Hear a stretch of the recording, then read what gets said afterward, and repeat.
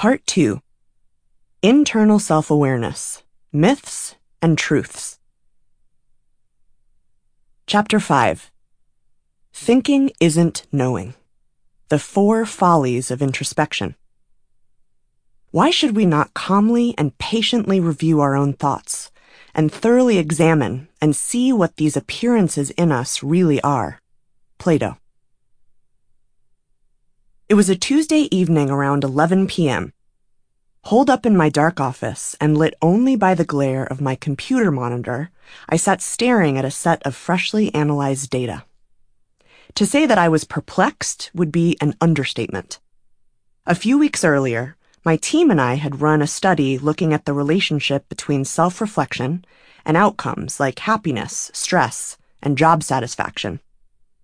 I was confident that the results would yield few surprises. Naturally, people who spent time and energy examining themselves would have a clearer understanding of themselves. But to my utter astonishment, our data told the exact opposite story. In fact, when I first saw them, I thought we'd done the analyses wrong. The results revealed that people who scored high on self-reflection were more stressed, depressed, and anxious, less satisfied with their jobs and relationships, more self-absorbed, and felt less in control of their lives. And to boot, these negative consequences increased the more they reflected. What on earth was going on? Though I didn't know it at the time, I just stumbled upon a shocking myth about self-awareness, one that researchers were only beginning to understand. A few years earlier, when University of Sydney coaching psychologist Anthony Grant was examining the same phenomenon, he discovered that people who possess greater insight, which he defines as an intuitive understanding of ourselves, enjoy stronger relationships, a clearer sense of purpose, and greater well-being, self-acceptance, and happiness.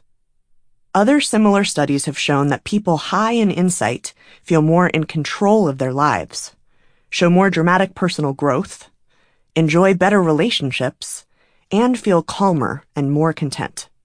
So far, so good, right? But Grant also found that there was no relationship between introspection and insight. The act of thinking about ourselves wasn't correlated with knowing ourselves. In fact, in a few cases, he found the opposite.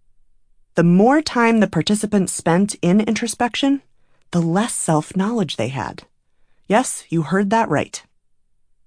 In other words, we can spend endless amounts of time in self-reflection, but emerge with no more self-insight than when we started. This capacity for self-examination is uniquely human.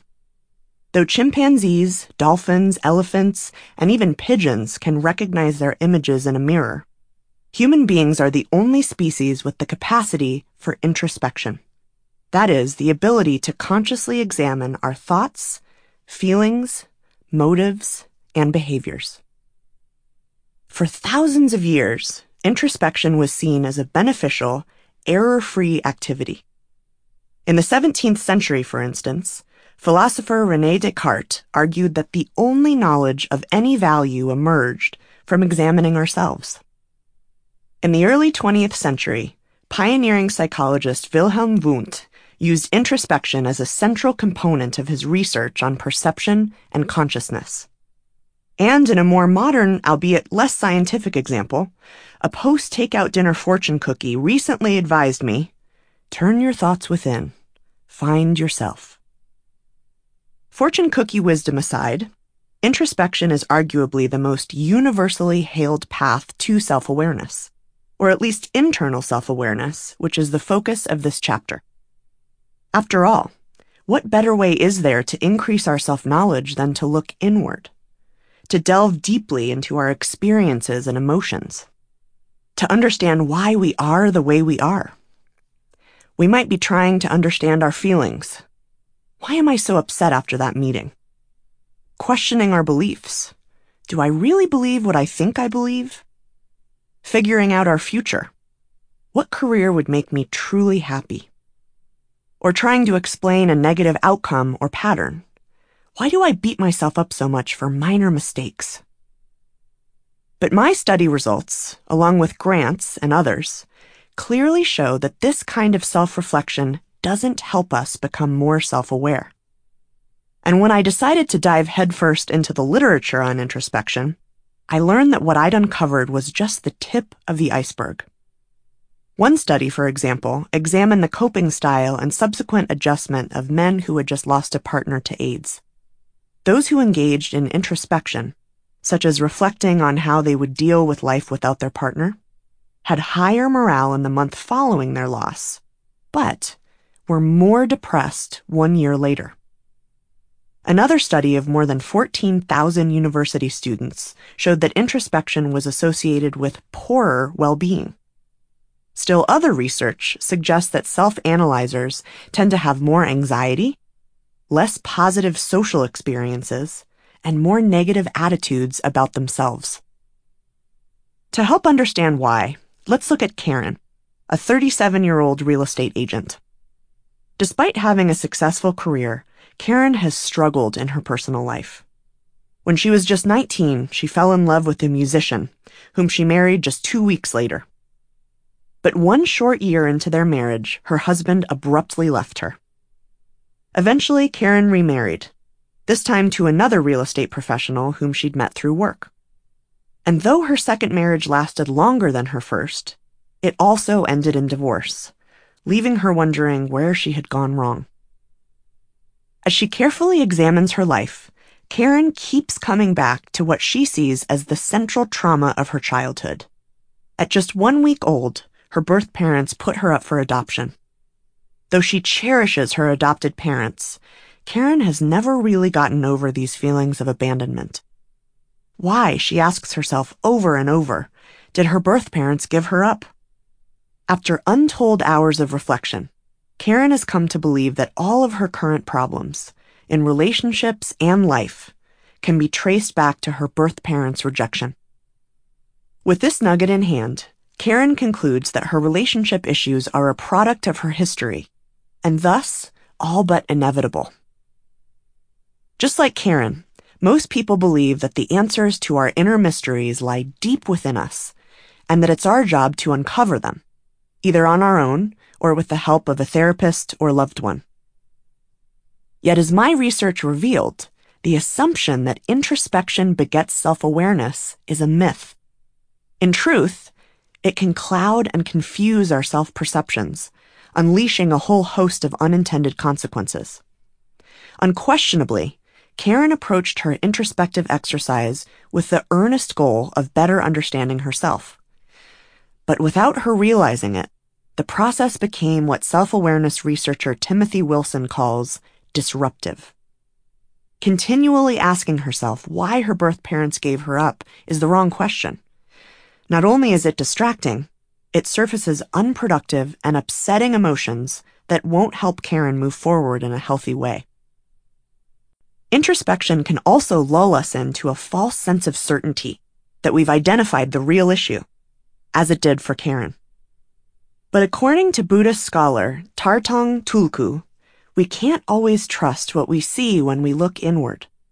Our belief in this image, he notes, draws us away from the true qualities of our nature and prevents us from seeing ourselves clearly. He uses an apt analogy. When we introspect, our response is similar to a hungry cat watching mice. In other words, we eagerly pounce on whatever insights we find without questioning their validity or value. And even though they might feel helpful, on their own they're unlikely to actually help us improve our internal self-awareness.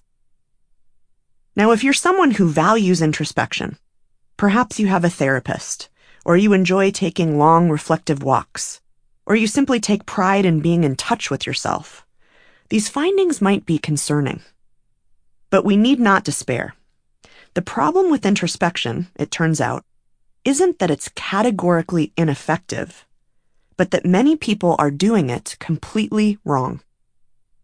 In this chapter, I'll overturn the 4 biggest myths or follies of this practice, exposing why each doesn't work the way we think it does, and how approaching introspection a bit differently can yield deeper insight about who we are. Folly number 1. The myth of the padlocked basement, or why we can't excavate our unconscious. Betty Draper enters her psychoanalyst's office, removes her scarf and coat, and carefully collapses onto a black leather couch. Without a word, the psychoanalyst solemnly sinks into an armchair behind her, notepad in hand. Betty sighs deeply, pauses for a moment, and begins to reflect on her feelings about the upcoming Thanksgiving holiday and how stressful it is for her. Conveniently out of Betty's sight, her therapist stares at his notepad without interjecting, save for a few utterances of, throughout her soliloquy. This has helped, Betty confidently states at the conclusion of her session. But has it really? This scene, set in 1961, is from season 1 of the television show Mad Men. Betty has sought psychoanalysis to deal with her unrelenting feelings of anxiety. Yet months into her treatment, she fails to see any improvement, and her husband, Don, begins to grow impatient about Betty's progress. It's a process, the analyst reassures him. You've got to trust the process. The father of psychoanalysis, Sigmund Freud, would have likely told Don Draper the same thing. Underpinning his famous theory, which he developed in 1896 and practiced for the remaining 40 years of his career, was the idea that there exists a hidden part of the human psyche lurking below our consciousness, one that cleverly represses important information about ourselves. It was the psychoanalyst's job to excavate these sometimes painful insights through deep and focused analysis, which could often take many years.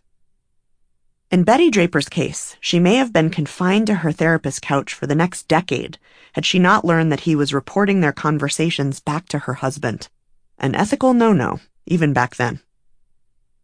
And as you're about to see, whether or not you're in therapy, Freud's psychoanalytic approach created arguably the strongest, most persistent myth of internal self-awareness. While Freud's theories were mostly met with respect and reverence in the 20th century, the 21st has not been so kind. Psychologist Todd Dufresne, for example, didn't hedge his bets about Freud when he concluded that, quote, no other notable figure in history was so fantastically wrong about nearly every important thing he had to say. Freud has been appropriately criticized for failing to scientifically test his approach, with some even accusing him of unethical behavior, like falsifying patient files to fit more neatly into his theories. Many contend that his methods were ineffective at best, and that he may have actually worsened some of his patients' mental health. Take the famous case of the Wolfman, Sergius Pankejeff, whom Freud supposedly cured of his crippling anxiety and depression.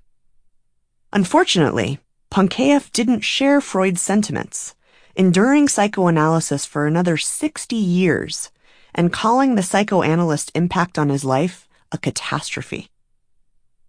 And while much of Freud's work has been largely discredited, his enduring influence on our assumptions about introspection simply cannot be overstated. Most people still believe in the now debunked promise that we can extract self-insight through deep psychological excavation, whether it's through therapy or any other dedicated approach to self-examination. Though Freud was correct in identifying the existence of the unconscious, he completely missed the boat on how it worked. Specifically, where Freud believed that our unconscious thoughts, motives, feelings, and behaviors could be accessed through psychoanalysis, research has unequivocally shown that we can't uncover them, no matter how hard we try. It's as though our unconscious were trapped in a basement behind a padlocked door, and Freud believed he'd found the key. But modern scientists have shown that there actually is no key, not unlike the spoon that wasn't in the Matrix. Our subconscious, in other words, is less like a padlocked door and more like a hermetically sealed vault. But if Freud's techniques don't produce insight, Is this an indictment of all attempts to excavate our unconscious? Most notably therapy, as a means to do it. Certainly, therapy serves many empirically supported purposes, like helping spouses and families better understand one another, and treating disorders like depression and anxiety. But some findings should give us pause in assuming that it universally improves self-insight. First, placebo effects may explain up to half of therapy's efficacy. In other words, just thinking that it helps us is part of what makes it help us. What's more, as counseling psychologist Jennifer Leica points out, the most important predictor of success isn't the technique the therapist uses, but the relationship she has with her client. However, the fact that some people, including 20% of our unicorns, have successfully used therapy as a path to insight means we shouldn't dismiss it completely. So the right question probably isn't, does therapy work? But instead, how can we approach therapy to maximize insight? Because it can help, to a certain extent, under certain conditions, and particularly if we approach it intelligently and acknowledge its potential limitations. The first imperative is to choose the right approach, one that focuses less on the process of introspection and more on the outcome of insight, i.e., each of the 7 pillars, like our values, reactions, patterns, etc. The danger of too much introspection in therapy, Dr. Lara Fielding, a Los Angeles-based clinical psychologist, says, is that we spin a story that gets us stuck. In other words, rather than getting wrapped up in how broken we are, we should focus on what we can learn and how to move forward. One such approach is cognitive behavioral therapy, or CBT. Fielding, who specializes in CBT, explains that the goal is to use skillful self-reflection to unearth our unproductive thinking and behavior patterns so we can make better choices in the future. In the case of Karen, for example, this approach might help her recognize the residual trauma from her adoption and turn her focus to loosening her grip on it, changing the patterns of behavior that aren't serving her, and moving forward with understanding and purpose. Another tip is to adopt a flexible mindset, which is applicable both within and outside the confines of a therapist's office. A flexible mindset means remaining open to several truths and explanations, rather than seeking, as Freud often did, one root cause to explain a broad range of feelings and behaviors. This involves letting go of a desire for something that Turkish psychologist Omer Şimşek calls the need for absolute truth. Unquestionably, a common motivation for introspection, or even to buy an audiobook like this one, is to finally figure ourselves out, once and for all. Yet, paradoxically, the search for this kind of rigid and unequivocal certainty about ourselves is the enemy of internal self-awareness. Why? It blinds us to the many nuances in how we think, feel, behave, and interact with the world around us. Şimşek observes that it can hinder the search for, or creation of, alternative viewpoints to the problems we experience, and therefore can undermine the usefulness of self-reflection. Not only does a quest for absolute truth result in less insight, it can have unintended consequences such as depression, anxiety, and rumination, which we'll return to shortly. And counterintuitively, my research shows that when self-aware people let go of this need, the more self-aware they become, whether or not they seek therapy. For a quick diagnostic of your need for absolute truth, see Appendix J in the bonus PDF. So what then is the role of therapy in internal self-awareness? It is probably best to see it as a tool to seek a new perspective and help us explore our own. As one unicorn put it, a therapist's value is in, quote, holding up a mirror to our thoughts, feelings, and behaviors. More broadly, introspection should be a process of open and curious exploration, rather than a search for definitive answers. Kelsey, a middle school science teacher and unicorn we'll meet later in the book, likens the quest for self-knowledge to space exploration. There is so little we know, he says, but that's what makes it so exciting. The bottom line is that it's virtually impossible to find singular causes for anything in our complicated world, let alone our own messy thoughts, emotions, and behaviors. But letting go of this need helps us set the stage for self-awareness. Folly number 2. Why not ask why? Think about your favorite movie, book, or TV show. If I asked you to describe why you like it, what would you say? At first, it might be difficult to articulate. I don't know. The Great Gatsby is just a really good book. But after some thought, you'd probably come up with a few reasons. The characters are interesting. Fitzgerald's prose is crisp and smart, and I've always really liked Long Island.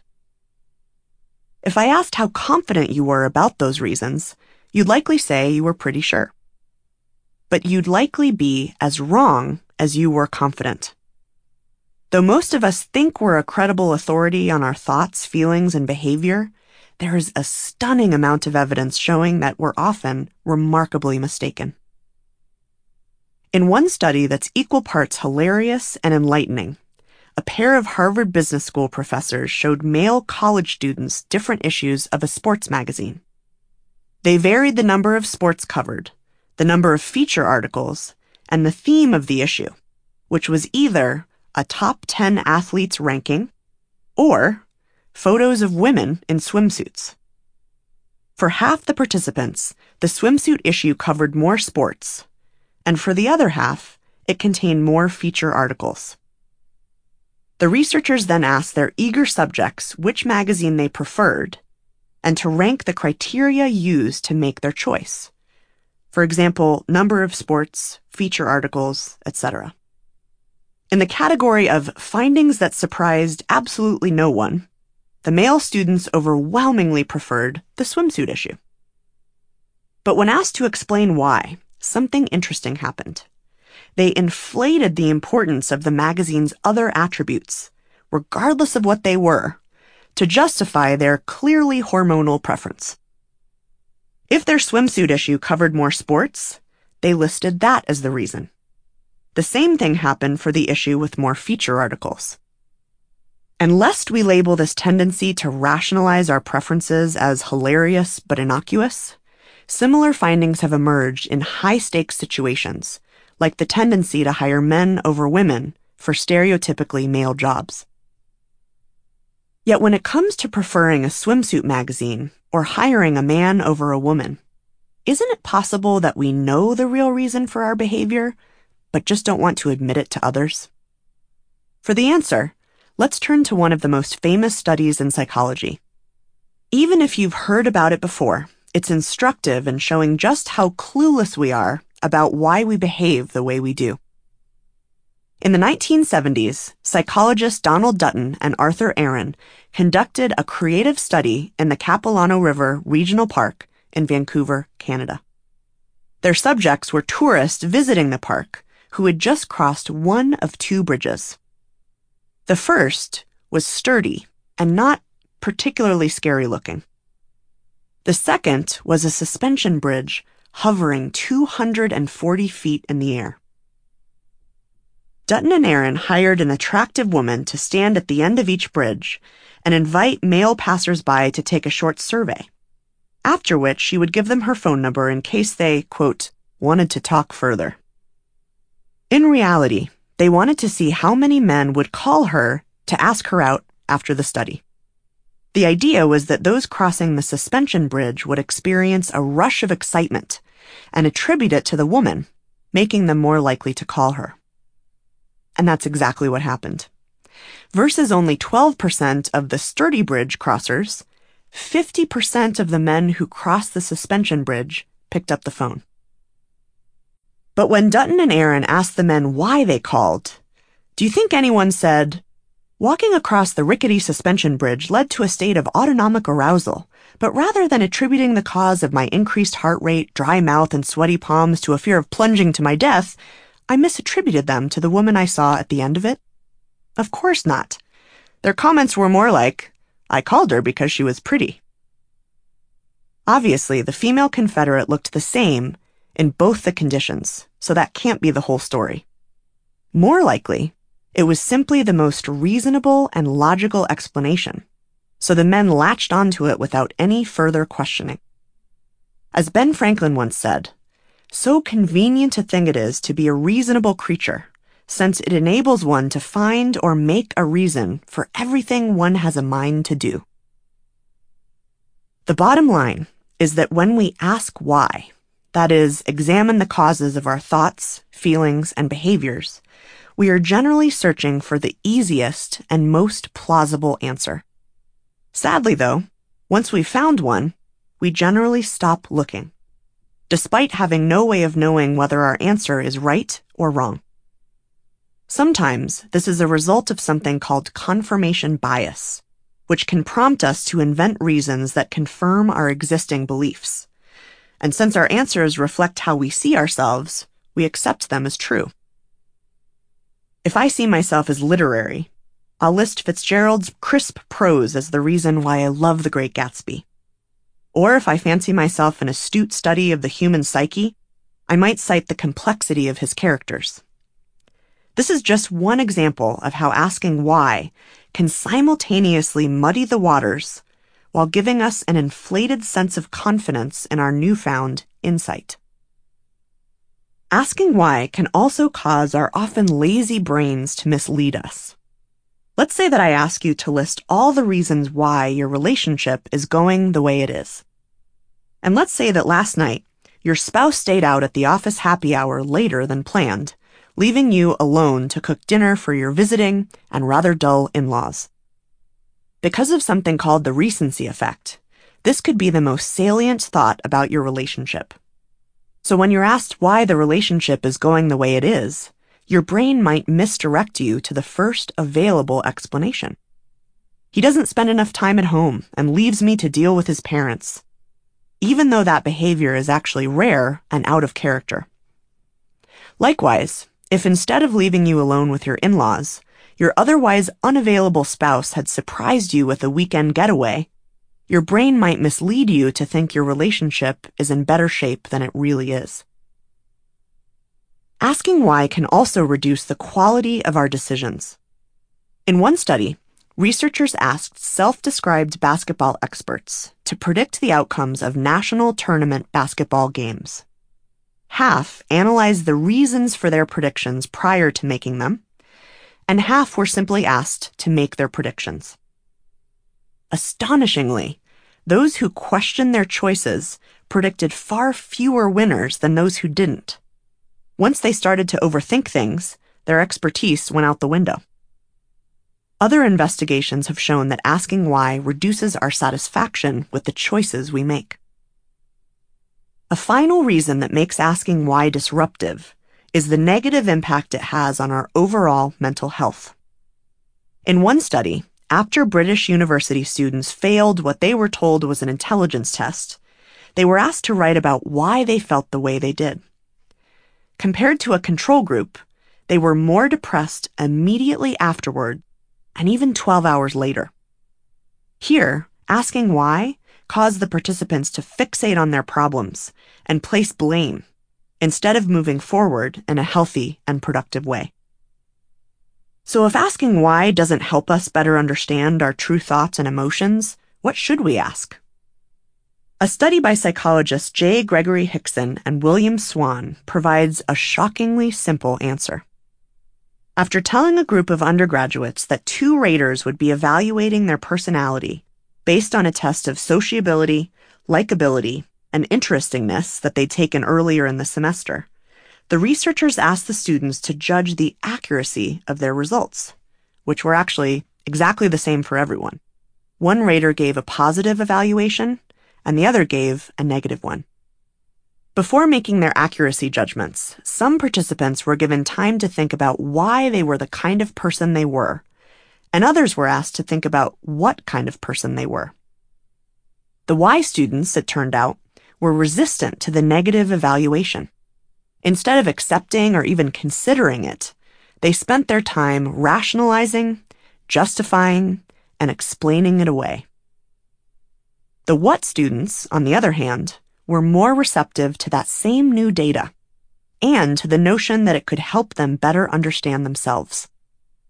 The lesson here is that asking what keeps us open to discovering new information about ourselves, even if that information is negative or in conflict with our existing beliefs. Asking why has an essentially opposite effect. Given all of this, it makes sense that our unicorns reported asking what often and why rarely.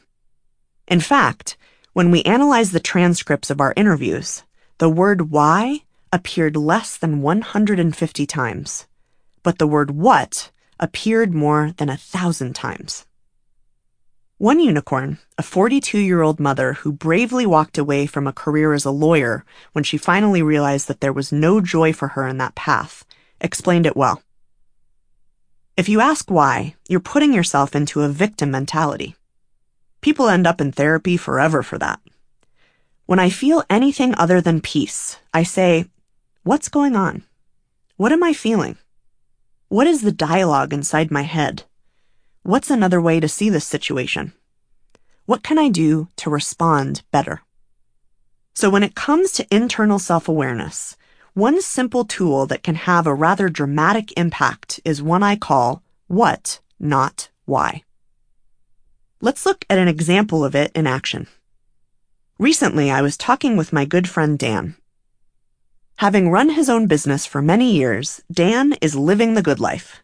He makes tons of money, lives in a huge house, and works from home a few hours a week when he isn't traveling to exotic locations. Which is why I was stunned to hear him say, I am so unhappy. I think I need to sell my company. But I don't know what else I want to do. This situation presented an opportunity. With geeky glee, I asked Dan if I could practice my new tool on him. He agreed. When I first inquired, why do you want to change what you're doing? Dan let out a huge, hopeless sigh and started rattling off all of his personal shortcomings. I'm bored too easily. I've gotten cynical. I don't know if I'm making any difference in the world. The why question had the effect I'd predicted. Not only did it fail to produce useful insight, but Dan became, if anything, more confused when he tried to figure out why the spark had disappeared. So I quickly changed course. What do you dislike about what you're doing? He thought for a moment. I dislike sitting in front of my computer and remotely leading a company. And don't even get me started on the time zones. I just feel burnt out and disconnected. Okay, that's helpful, I replied. What do you like? Without hesitation, Dan replied, speaking. I really like speaking. He told me that when he was in front of an audience, he could make an immediate impact. I knew the feeling and could see the spark right away. This realization made Dan immediately more focused and clear-headed. He began to think about whether he could adapt his current role to spend more time sharing his message. I could have asked Dan why questions for hours, and he'd likely have ended the conversation with no more insight, and probably in a much worse mood. But less than 5 minutes of what questions had drawn out a high-value discovery and a potential solution to his problem. Dan's experience is illustrative. Why questions draw us to our limitations. What questions help us see our potential.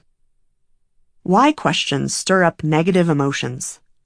What questions keep us curious. Why questions trap us in our past. What questions help us create a better future. Indeed, making the transition from why to what can be the difference between victimhood and growth. When Paul, the executive, unicorn, and neighborhood association activist we met earlier, moved back to the United States after a stint in Germany, He made the decision to purchase a small ceramics manufacturing company. Despite its aging equipment, his due diligence suggested that this was a little company that could. It had weathered the recession and boasted a stable of tenured employees. But right out of the gate, Paul's employees resisted the improvements he began to make, creating delays that hurt the company's already bleeding balance sheet. He quickly learned that he'd been too optimistic with both his budgets and his cash reserves. At this point, Paul was tempted to go down the dangerous road of why. Why wasn't he able to turn things around? Why didn't he do a better job with his financial projections? Why wouldn't his employees listen to him? But he knew that these questions weren't productive. So instead, he asked himself, what now? Paul explored 3 equally unattractive options. He could burn through his savings, he could take out a massive loan, or he could close the business. He chose to close the business. And here, he asked what again? What do I need to do to close up shop? What can I do to lessen the impact on my customers? What can I do to realize the maximum value of the business? Armed with these insights, Paul created a plan and began to execute it. Because he stayed clear-headed, he was even able to find creative ways to do good for others while winding things down. For example, when he had more unfinished ceramic products than buyers, he offered the inventory to nearby paint-your-own-ceramic shops who were downright overjoyed at the windfall. He did the same thing with his equipment, donating much of it to schools and nonprofits. Paul turned what could have been a shattering earthquake event into a chance to show what he was made of. In addition to helping us gain insight to our problems, the what not why tool can also be used to help us better understand and manage our emotions.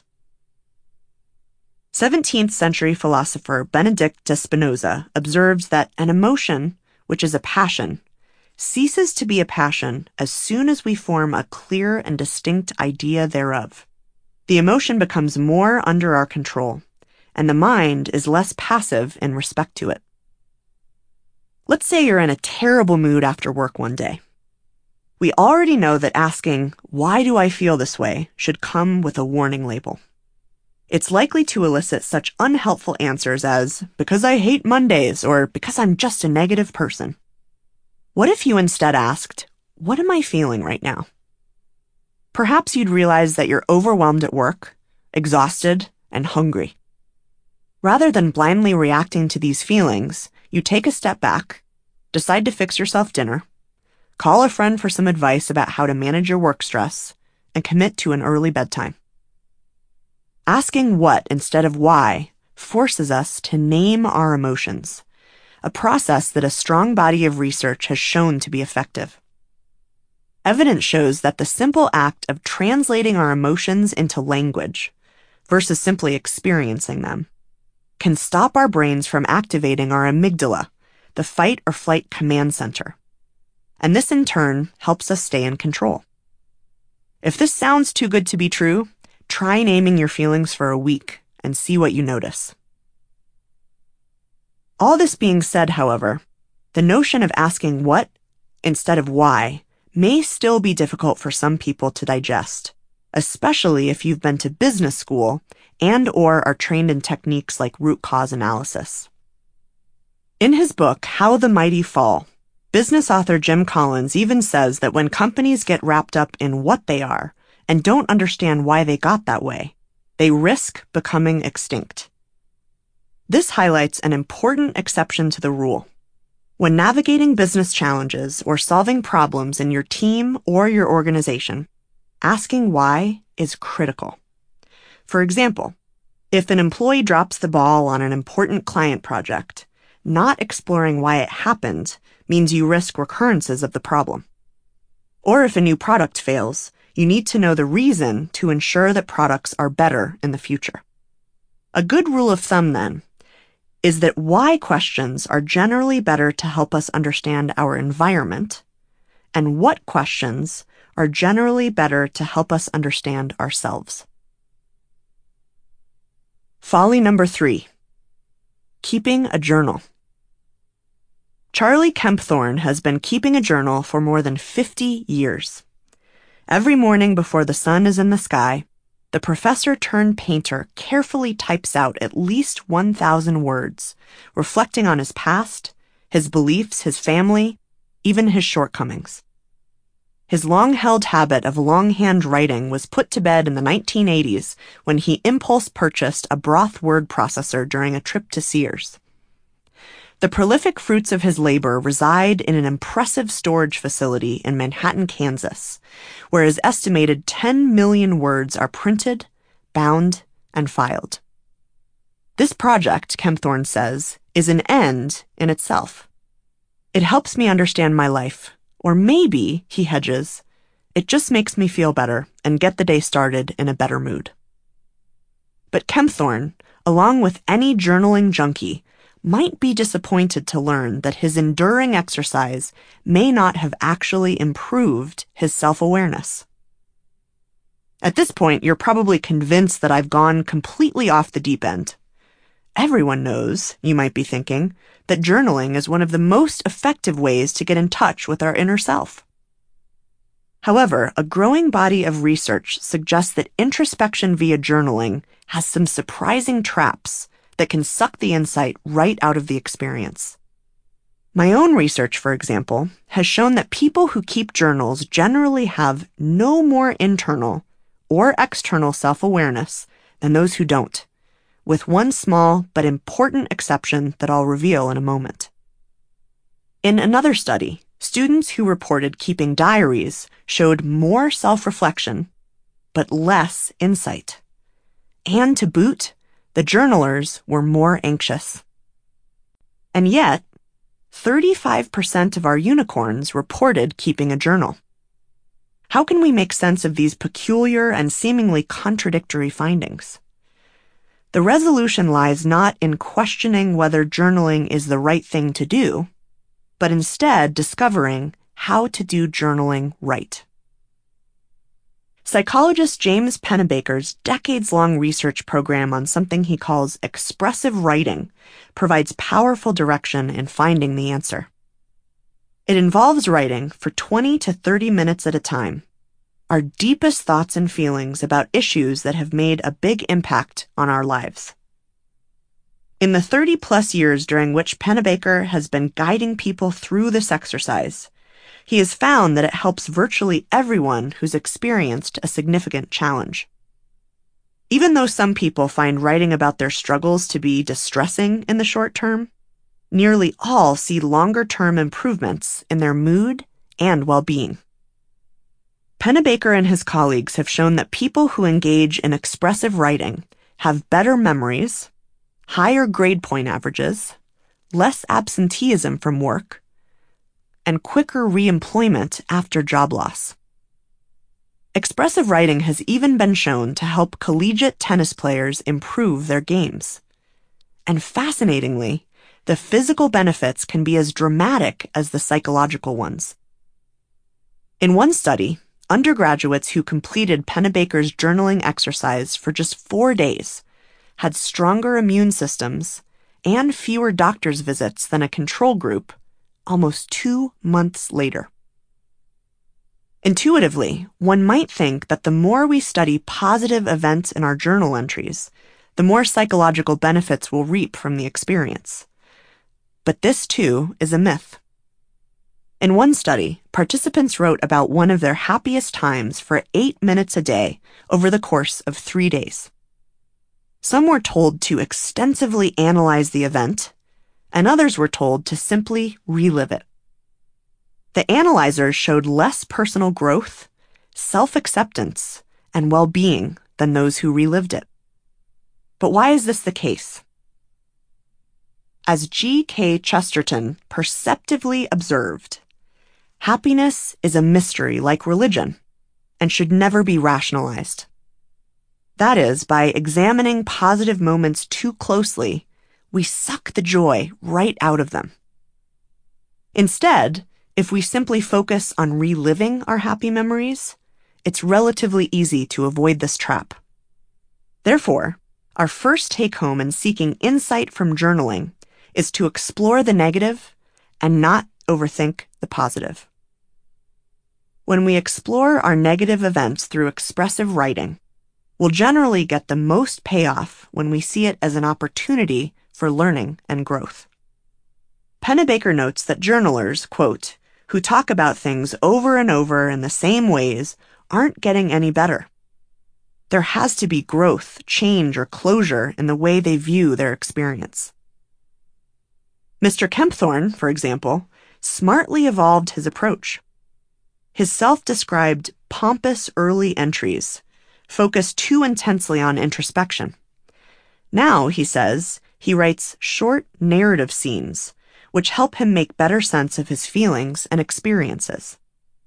Those who benefit most from expressive writing tend to start with incoherent, disorganized perceptions of their problems and finish with a coherent, meaningful narrative.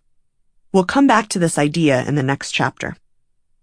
In that way, journaling is similar to therapy. If used as a means of exploration, of holding up a mirror, it can help us make sense of the past and the present and move forward more productively in the future. Another trap that journalers can fall prey to is using the activity solely as an outlet for discharging emotions. Interestingly, the myriad benefits of expressive writing only emerge when we write about both the factual and the emotional aspects of the events we're describing. Neither on its own is effective in producing insight. Logically, this makes sense. If we don't explore our emotions, we're not fully processing the experience. And if we don't explore the facts, we risk getting sucked into an unproductive spiral. True insight only happens when we process both our thoughts and our feelings. But we also need to guard against turning journaling into an exercise in self-absorption. Remember that our unicorns spent more time on social media and in face-to-face interactions focused on things other than themselves. The same can be said for the practice of journaling. Earlier, I mentioned that the journalers in our study were no more internally self-aware than non-journalers in every area but one. Where many people see journaling as an opportunity to explore their inner workings, the truly self-aware know it can also help them understand their impact on others. Accordingly, our unicorns who journaled often reported exploring other people's perspectives in their entries. One told us a story in which she and a friend had a difficult talk, which ended in her friend crying for reasons she didn't understand. She waited a while, and when she was ready, she wrote about the conversation from her friend's point of view. The exercise gave her immediate insight that helped her understand her friend's reaction and gain a more objective perspective on her own. The final thing to keep in mind about journaling should be welcome news to everyone but Mr. Kempthorne. To ensure maximum benefits, it's probably best that you don't write every day. It's true. Pennebaker and his colleagues have shown that writing every few days is better than writing for many days in a row. I'm not even convinced, Pennebaker says, that people should write about a horrible event for more than a couple weeks. You risk getting into a sort of navel-gazing or cycle of self-pity. But standing back every now and then and evaluating where you are in life is really important. And indeed, few unicorns reported writing in their journals every day. Jeff, the architect turned entrepreneur we met a few chapters back, told us that he journals only when he's trying to make a difficult decision. Like other unicorns, he uses the process to make sense of his life on a broader level, rather than a daily means of psychological excavation. Of course, if you're a prolific journaler, the right approach may require some restraint. But with a little self-discipline, you can easily train yourself to write less and learn more. If you currently write daily, start by limiting yourself to every other day, then every third day, then try easing into just once a week. Mark the journal days in your calendar and keep a few post-it notes handy to jog your memory about what topics you want to tackle. Folly number 4. The evil twin of introspection. If one of the worst things that ever happened to Marcia Donziger was being diagnosed with stage 3 ovarian cancer when she was just 27, one of the best was the overwhelming love and kindness she received from her family and friends as she recovered from surgery and chemotherapy. And while Marcia couldn't have been more grateful for that support, she learned that with such love and attention came a surprising downside. Marcia felt pressure to personally thank everyone for their kindness and obligated to keep them all updated. She was exhausted from making phone call after phone call, saying the same thing over and over, when all she really wanted to do was rest. Thankfully, Marcia made a full recovery. But she never forgot the unexpected burden she faced in keeping her loved ones informed.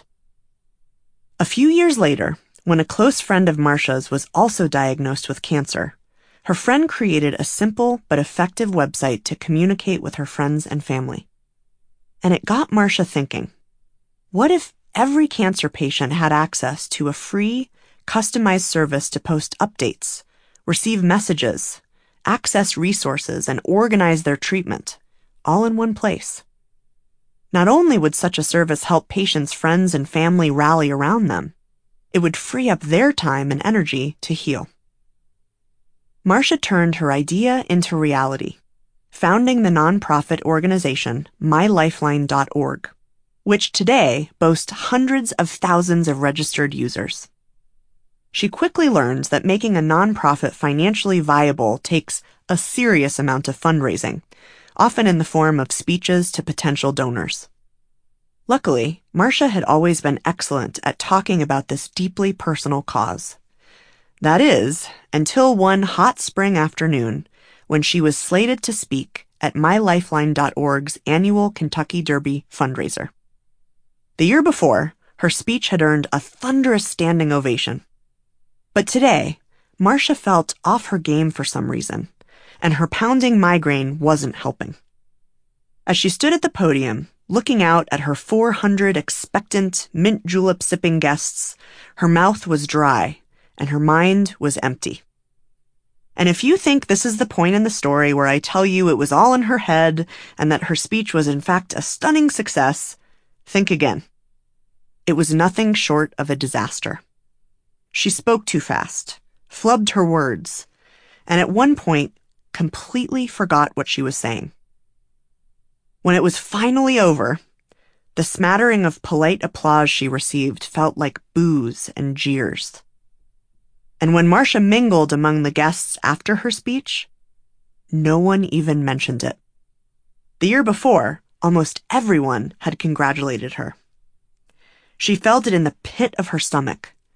She knew she'd let the organization down. That night, Marcia was in tears as she told her family what had happened. And for weeks, she obsessed over her public humiliation. Each morning, she'd wake up feeling embarrassed, replaying her speech and the audience's uncomfortable reaction over and over in her mind. Though her boyfriend kept reassuring her that it hadn't been that bad, Marcia continued her endless self-flagellation.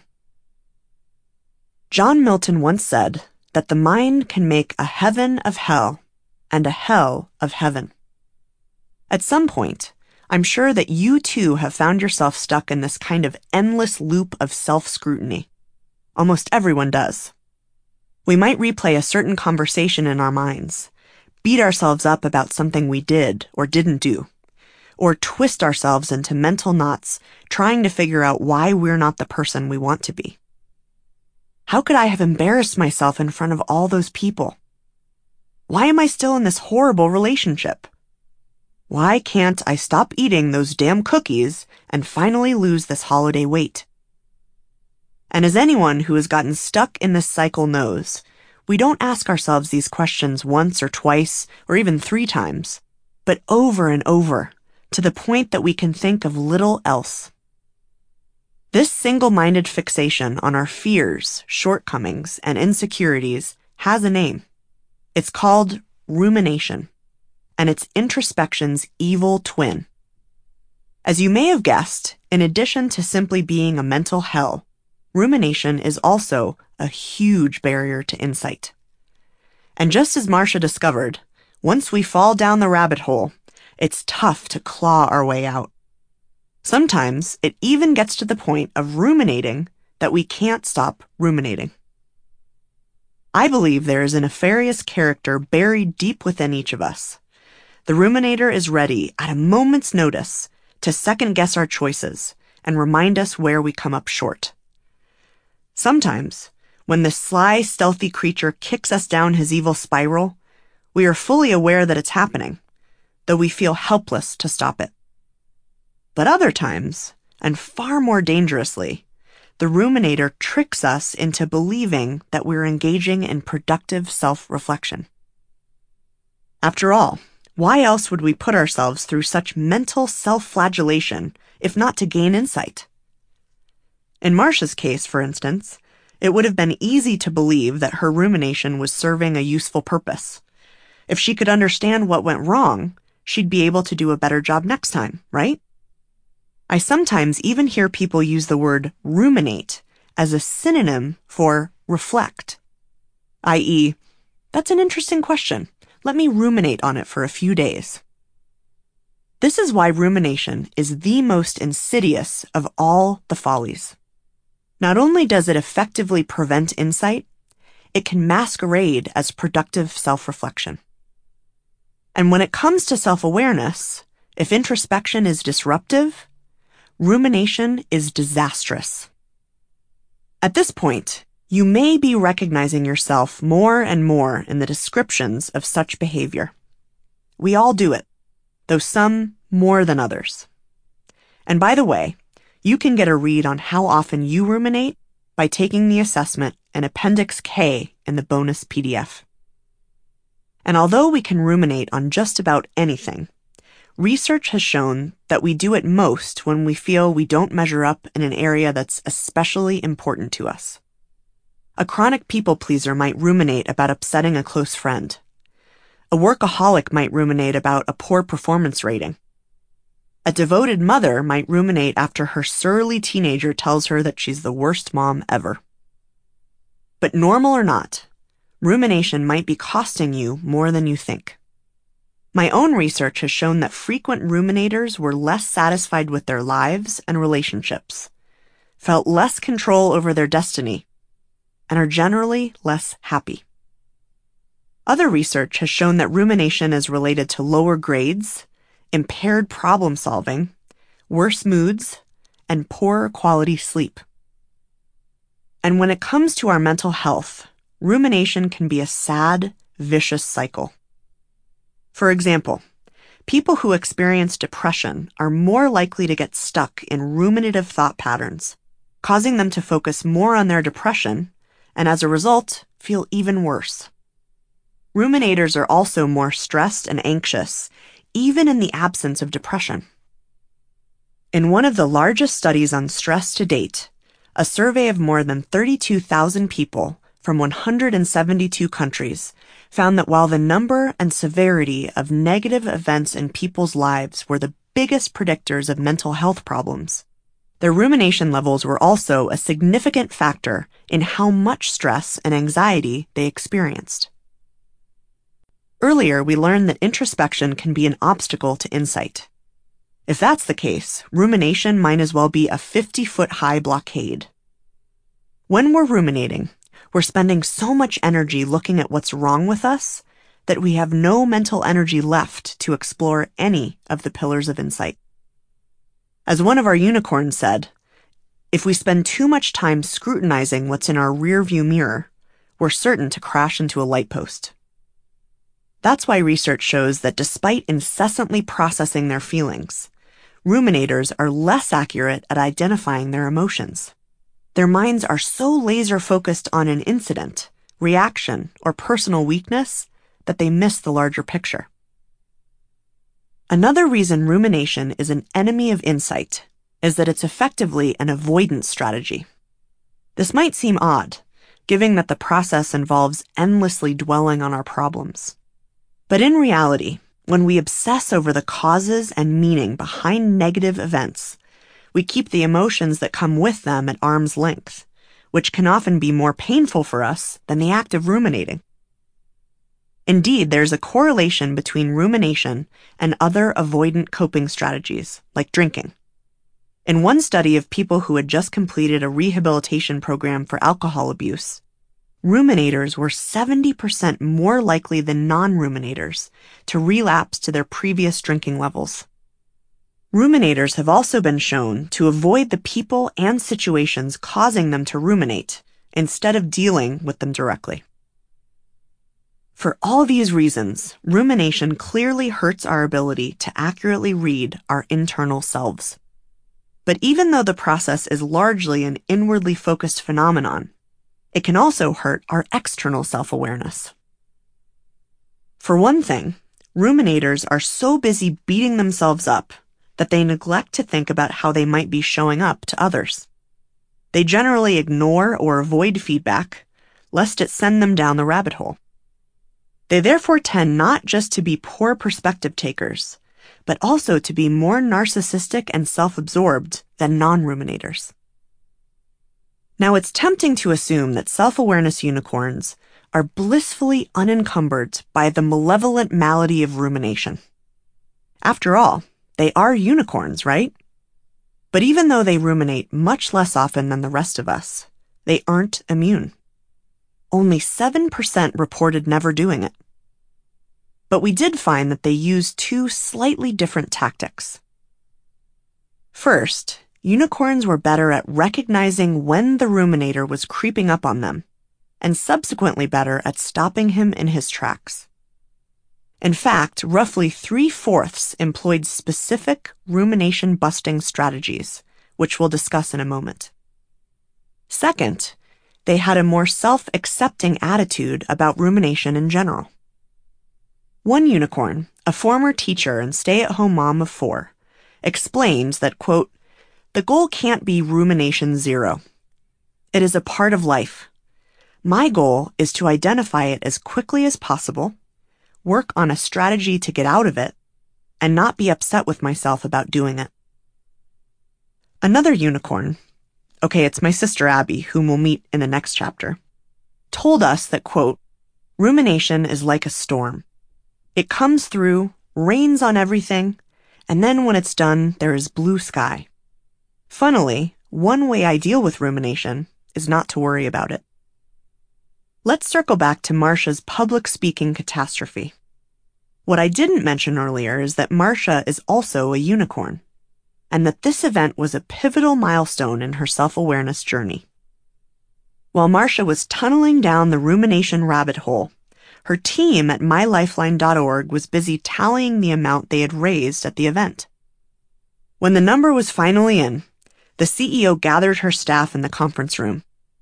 She ominously announced, "Well, I'm going to come straight out with it." Marcia felt sick. She braced herself for the moment an actual dollar amount would be put on her failure, and in front of her entire team, no less.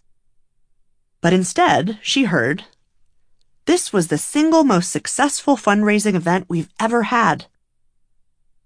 In that moment, Marcia had an epiphany. While she had been obsessing about her speech, everyone else had long forgotten it. After all, they had far more important things to think about. And her less than awesome performance had in no way detracted from the success of the event. Since this realization, Marcia has learned to ask herself the following question whenever she's about to fall down the rabbit hole. Does anyone else care about this as much as I do? When the answer is no, she tries to let it go.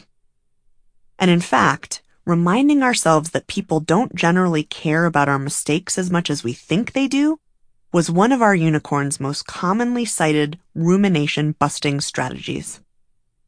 Another mindset that can help us combat rumination was originally discovered by child psychologists Carol Dweck and Carol Diener in the 1980s. When Dweck and Diener observed 5th graders during a problem-solving exercise, they noticed that the children approached the task with one of two distinct mindsets. some were more concerned with their performance. Let's call them the do-well kids, while others placed more importance on learning and improving, the learn-well kids. When the children were succeeding, both groups were engaged and happy. No surprise there. When the children began to fail, however, a dramatic difference emerged. The do-well kids became upset and blamed their failings on personal shortcomings, i.e., the ruminator was out in full force. They also had various, "this is stupid, I'm taking my toys and going home" reactions, like bragging about their abilities in other areas, or telling the researchers they were bored. And knowing what we now know about rumination, it's not surprising that 2/3 showed a subsequent decline in their problem-solving abilities. The learn-well children, on the other hand, reacted completely differently to their failure. In fact, they didn't see it as a failure at all. One gleefully reported, "I love a challenge," while rubbing his hands together and smacking his lips, which might also be the cutest reaction imaginable. And where the do-well kids fell into a spiral of self-loathing, the learn-well kids' self-confidence actually improved. Nearly all maintained their problem-solving abilities, with many increasing them substantially. A learn-well mindset, that is, channeling our thinking to focus on learning over performance, is not only a great rumination buster, it has also been shown to improve work performance in adults.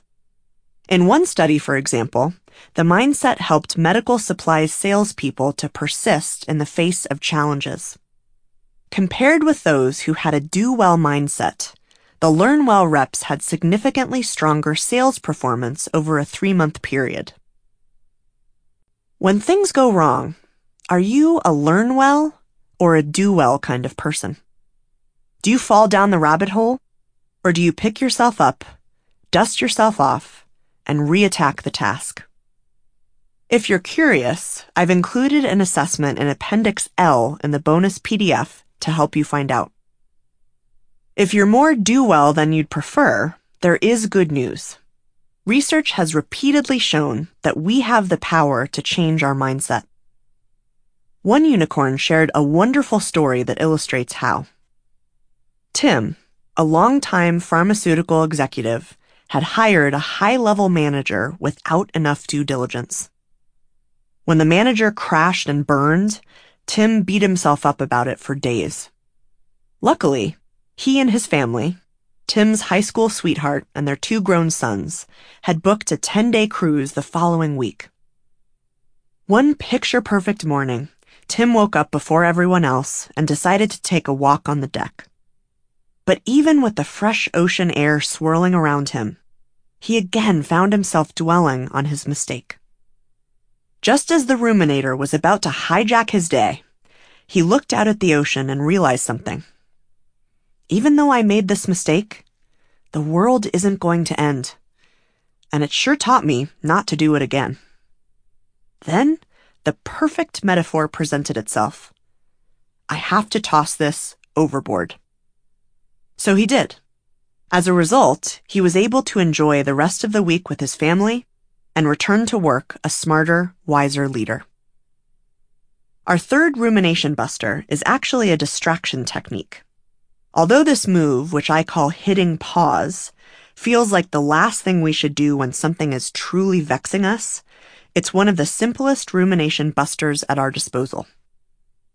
Instead of replaying our self-doubt on repeat, we can walk away and do something that will take our mind off it.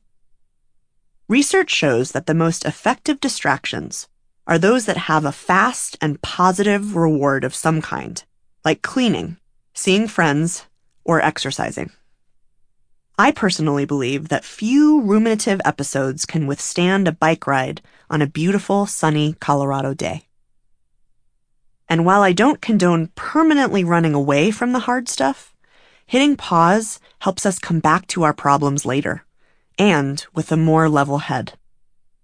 Once we get some distance, we start to see them as less upsetting and more solvable. And sometimes, they cease to look like problems at all. The fourth tool is the oddly useful method of thought stopping, which is similar to hitting pause but doesn't involve actively stepping away. This pause instead takes place internally. In one study, psychiatric patients were asked to let their minds wander to whatever ruminative thought came into their mind. Actual examples from the study. Their teeth were decaying. They had touched vomit. They couldn't stop thinking about women's buttocks. Just your average run-of-the-mill worries. Then their therapist yelled, "Stop!" while making a sudden noise. As ridiculous as this sounds, it stopped the patient's rumination right in its tracks. If you don't have a therapist to follow you around and scream at you, it might help to picture a large stop sign, or to say to yourself, "I'm not getting anything out of this, and it's time to stop these thoughts." Thought stopping can be especially helpful in combating something I call post-decision rumination, or PDR for short. Once we've made a difficult decision, the ruminator loves to taunt us with questions like, "Are you sure you made the right call?" And "Do you know how disastrous it will be if you're wrong?" But by stirring up so much self-doubt, PDR can paralyze us just when we need to move forward and successfully execute our decision. As a result, it's easy to see why PDR can be especially dangerous for big decisions, like selling a business unit, changing careers, or ending a marriage. So when facing a difficult decision, by all means, deliberate over it as much as you need to. Weigh the pros and cons, evaluate different scenarios, seek advice. But once you make it, you have to trust it and move forward. This doesn't mean ignoring the consequences of our decisions. On the contrary, stopping PDR is what you need to do so you can manage them without the distraction of all that unproductive mental chatter. Finally, allow me to introduce our last rumination-busting tool, reality checks, by way of an upsetting but instructive personal story. A while back, I was delivering a year-long leadership development program for a client. 6 months in, we sent out a survey to learn how people were feeling about the experience, what they liked, and how we could make it better. The results were overwhelmingly positive, but thankfully, they didn't hold back on how we could improve, and we heard many productive suggestions. I was feeling pretty good until I read this. My biggest learning from this program is how much money a consultant can make by presenting banal, trivial, feel-good, recycled and repackaged pop psychology and common sense concepts as innovative leadership training. Ouch, right? My initial response was to laugh, even though I didn't actually find it the least bit funny. Then I started to feel like someone had punched me in the stomach. Could he be right? I began to wonder. Has everyone else been thinking this, but were too afraid to tell me? Then came the absolute panic. Have I been completely incompetent this whole time? The ruminator had come to roost, and he wouldn't leave for weeks. I just couldn't stop replaying the comment in my mind. Whenever I met with a client or gave a speech, there it was. Your ideas are trivial and banal. Get out of this line of work immediately. Stop embarrassing yourself. After weeks of mental anguish, and probably a little too late, I finally decided to call a friend who's a much better consultant than I am. "I'm sorry you had to hear that," she began after patiently listening to my story. "My first reaction is that I feel sorry for this guy. You're a phenomenal consultant, and I'd guess that his comment was more about him than it was about you." I'd been so upset that this hadn't even crossed my mind. "But," she continued, "let's assume there's something productive in his feedback anyway. Do you have any objective evidence that your ideas aren't original?" By the way, this question is another superb rumination buster. Her inquiry instantly changed my mindset from, "I'm horrible at my job," to, "Maybe there's something I can learn from this." "Well," I ventured, "there aren't many new things under the sun when it comes to leadership. And I'm certainly not the most creative person in the world. But people tell me that one of my strengths is making fuzzy concepts accessible and actionable.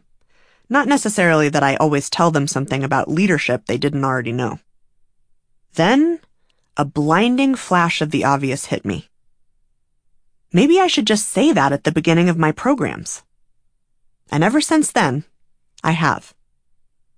The person who wrote that nasty comment almost certainly wasn't trying to help me. But my friend's reality check helped me learn from it anyway. Almost to a person, our unicorns reported that when in the grip of rumination, one of the best things we can do is to get a reality check from someone we trust. And when we do, there's usually an opportunity for both hope and learning. You now understand the 4 biggest follies of introspection. That there is no key to the padlocked basement. That asking ourselves why is as pointless as it is dangerous. That journaling doesn't always increase self-knowledge. And that rumination masquerading as introspection can hurt us more than we realize. You've also learned how to carefully avoid the traps that can come along with them, as well as 5 rumination-busting strategies you can use right away. Remembering that no one cares about our mistakes as much as we think, cultivating a learn well mindset, hitting pause, thought stopping, and reality checks. In the next chapter, you'll learn 3 more powerful and battle-tested internal self-awareness tools.